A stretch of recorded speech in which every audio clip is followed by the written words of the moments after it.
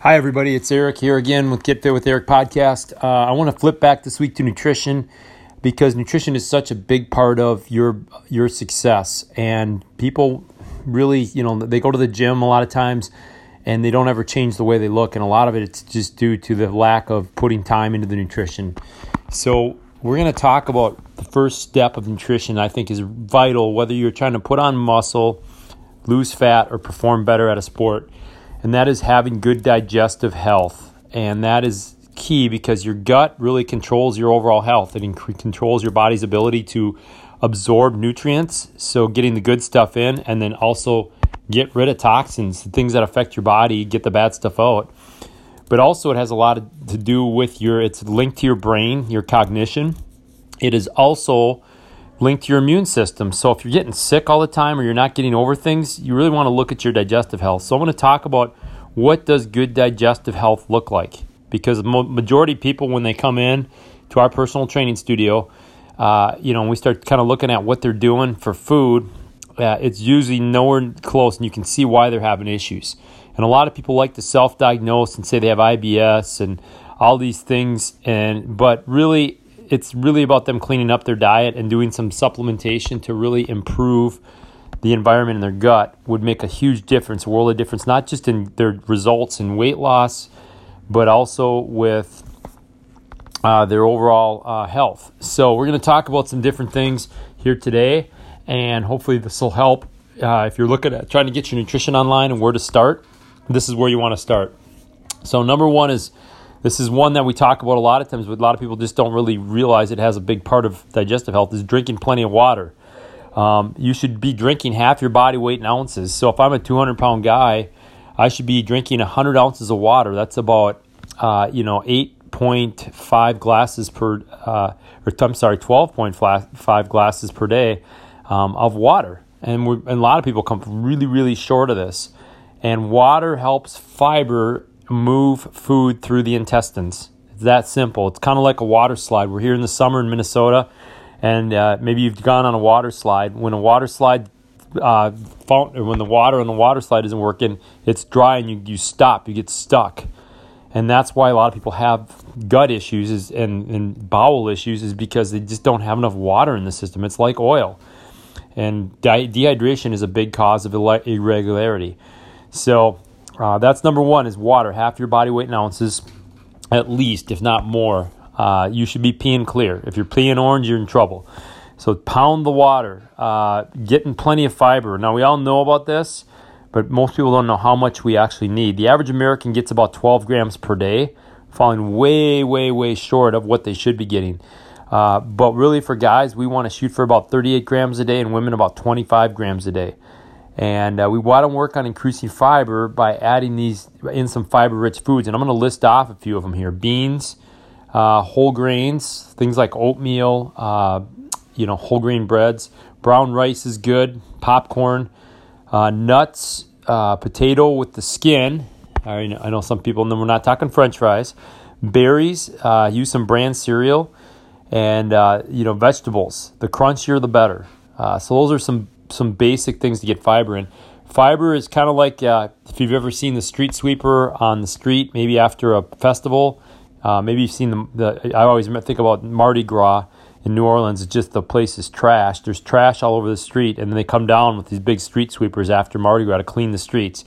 That is, in a sense, how fiber works. It basically pushes through the system like a street sweeper.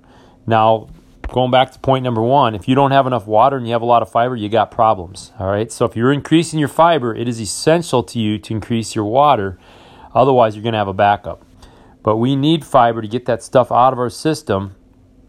And fiber also, from a weight loss standpoint, it actually slows down the meal, because fiber-rich foods are typically pretty filling, and that'll keep the blood sugar nice and stable as well, so it helps with the weight loss piece. So very, very important to have enough fiber. So once again, 38 grams for guys, 25 grams for women. And if you don't know what you're getting, I suggest getting on the MyFitnessPal app and start tracking it, because you can track it there and get an idea of how you're doing. Most people come up way, way short. This is usually a big issue. Number 3, this is one that was a game changer for myself and is for many of my clients and my family as well, is probiotics. Probiotics are good bacteria, and too often our gut, with the medicines that we're on, with a lot of the processed foods we eat, with stress, a lot of things can kill a lot of these good bacteria. And so we need to make sure we have enough in our gut to outnumber the bad ones. Basically, the probiotics, you need to dominate the gut. There's certain strains of bacteria that do a good job of helping us break down and assimilate or absorb food and help us remove the bad stuff. It actually kind of works like a teammate to the fibers. So probiotics are awesome. I really believe in taking a good probiotic in the morning before you eat, because it gets down in the small intestine. And I like to take a probiotic tablet. But there's also foods you can eat that you can take that has it in it. So like fermented foods like sauerkraut, pickles, miso soup if you like Asian food. These are some good examples of foods that have a lot of probiotics in them naturally. But however, most Americans aren't going to eat those things on a daily basis, so therefore I recommend to supplement that into your diet to make sure you have some good bacteria on board. And that way, if some of you're replenishing that population. If some of it's getting wiped out from maybe some diet lapses, or maybe on if you're on some kind of medication. So probiotics, very, very important too. Take a good probiotic, and I would even throw in some probiotic-rich foods just to be safe. So that's point number 3. Number 4, we're going to talk about is make sure that you're actually, so you get to my point, eliminate food. So this isn't about adding something, this is about subtracting something. So we are going to eliminate food that can be inflammatory to your gut. Now you will start to notice this, maybe you've never paid attention to this, is things like dairy, gluten, refined sugar. I'm not talking about the sugar and fruit, but are inflammatory to many people's digestive tract and the joints in general. And the only way to know is take one of these things out. Don't take them all out at once. Take one of them out and see if you notice a difference.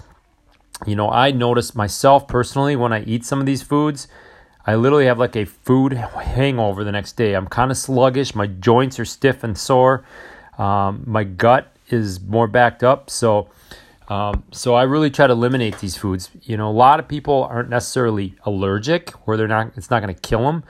But it's kind of like putting a wet log in the fire. It's just not going to burn well. And these do increase inflammation, especially, and I left one out, alcohol is another one. Increases inflammation to your gut.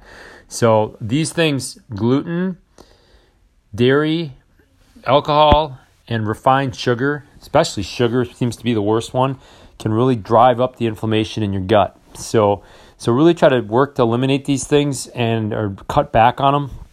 And it's not, like I said, most people aren't celiac or running around like they're gonna have some major medical episode, but they definitely seem to slow a lot of people down. And it's not that all dairy is bad, and it's just that most of these foods, the dairy that we have now and the wheat we have now is much different than it was many years ago. And the quality is there, and it's a synthetic thing going into your body. So therefore, it's hard for your body to break it down, and it can cause issues and inflammation. So that's number 4, is try to eliminate those things that are inflammatory to your gut. And the only way to know what's bugging your gut is to test and start to pay more attention. And then number 5, this is probably one way out of left field, is getting enough sleep. I say this because the sleep cycle produces hormones, prolactin and melatonin, in large amounts, which have been shown to improve the good bacteria, the probiotic in your gut. Remember how I said a lot of people are lacking this? Well, a lot of people are lacking sleep too. Plus, when you're tired, you're more prone to make poor food choices because of the hormone ghrelin rises. That's the I'm hungry hormone. So, and you're more prone, actually, studies show, to have acid reflux issues too. So sleep ties into your digestive health. So shooting for 7 to 8 hours of quality sleep per night is key. And that's going to depend person to person. Some people might even need more, like 9. And it's easier said than done, but these are some excellent things you can do to improve your gut health. Now, you might say, well, my gut's a mess. I really want to get this under control quickly. So if you're saying that, one of the things you can look at is we have a great 10-day herbal cleanse system through Advocare. products that we use. And it's not just the Advocare products, but it contains some extra fiber, some probiotics, and some herbs to help get your gut back online quickly. But here's the best part. You actually eat real food with this 10-day cleanse. And it's important because, if you make the cleanse too difficult, people are not going to follow it. So it's about 10 days of cleaning up your food for one and eating better food. So we have an eating regimen that goes a lot along the lines of what we talked about here today, and drinking a lot of water and incorporating these products. But I also like it too because it sets you in the mindset of a discipline to clean things up. And I personally like to do this about every 90 to 120 days, usually after some time of my year when I get off track, like the holidays, or like last year we took a big family road trip and we were eating out a lot, and my eating was just all over the place just because we were driving my stepson down to Tucson for college. And that led to a lot of eating out and kind of erratic eating just from the demands of being on the road. So anyway, that's it. I want you to think about this though. Take care of your gut and take care of your health. And if you're in the weight loss thing and you're having issues with regularity, the other thing I like to talk about, if it's not coming out, it's not coming off. So very important. These are five great tips that you can utilize. If you're not doing any of them, pick one or two. But as always, if you need help with gut health and you need some accountability and you need some guidance, reach out to us on our Facebook or on our website. We'd love to help you. Once again, this is the Get Fit with Eric podcast. We'll see you next week.